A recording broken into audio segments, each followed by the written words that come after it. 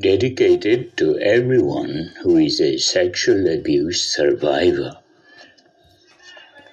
for them who have gone through and overcome, for them who are afraid to voice their fears, for them who are hopelessly lost, for them who want to speak out but can't, for them who wanted to speak out but could not.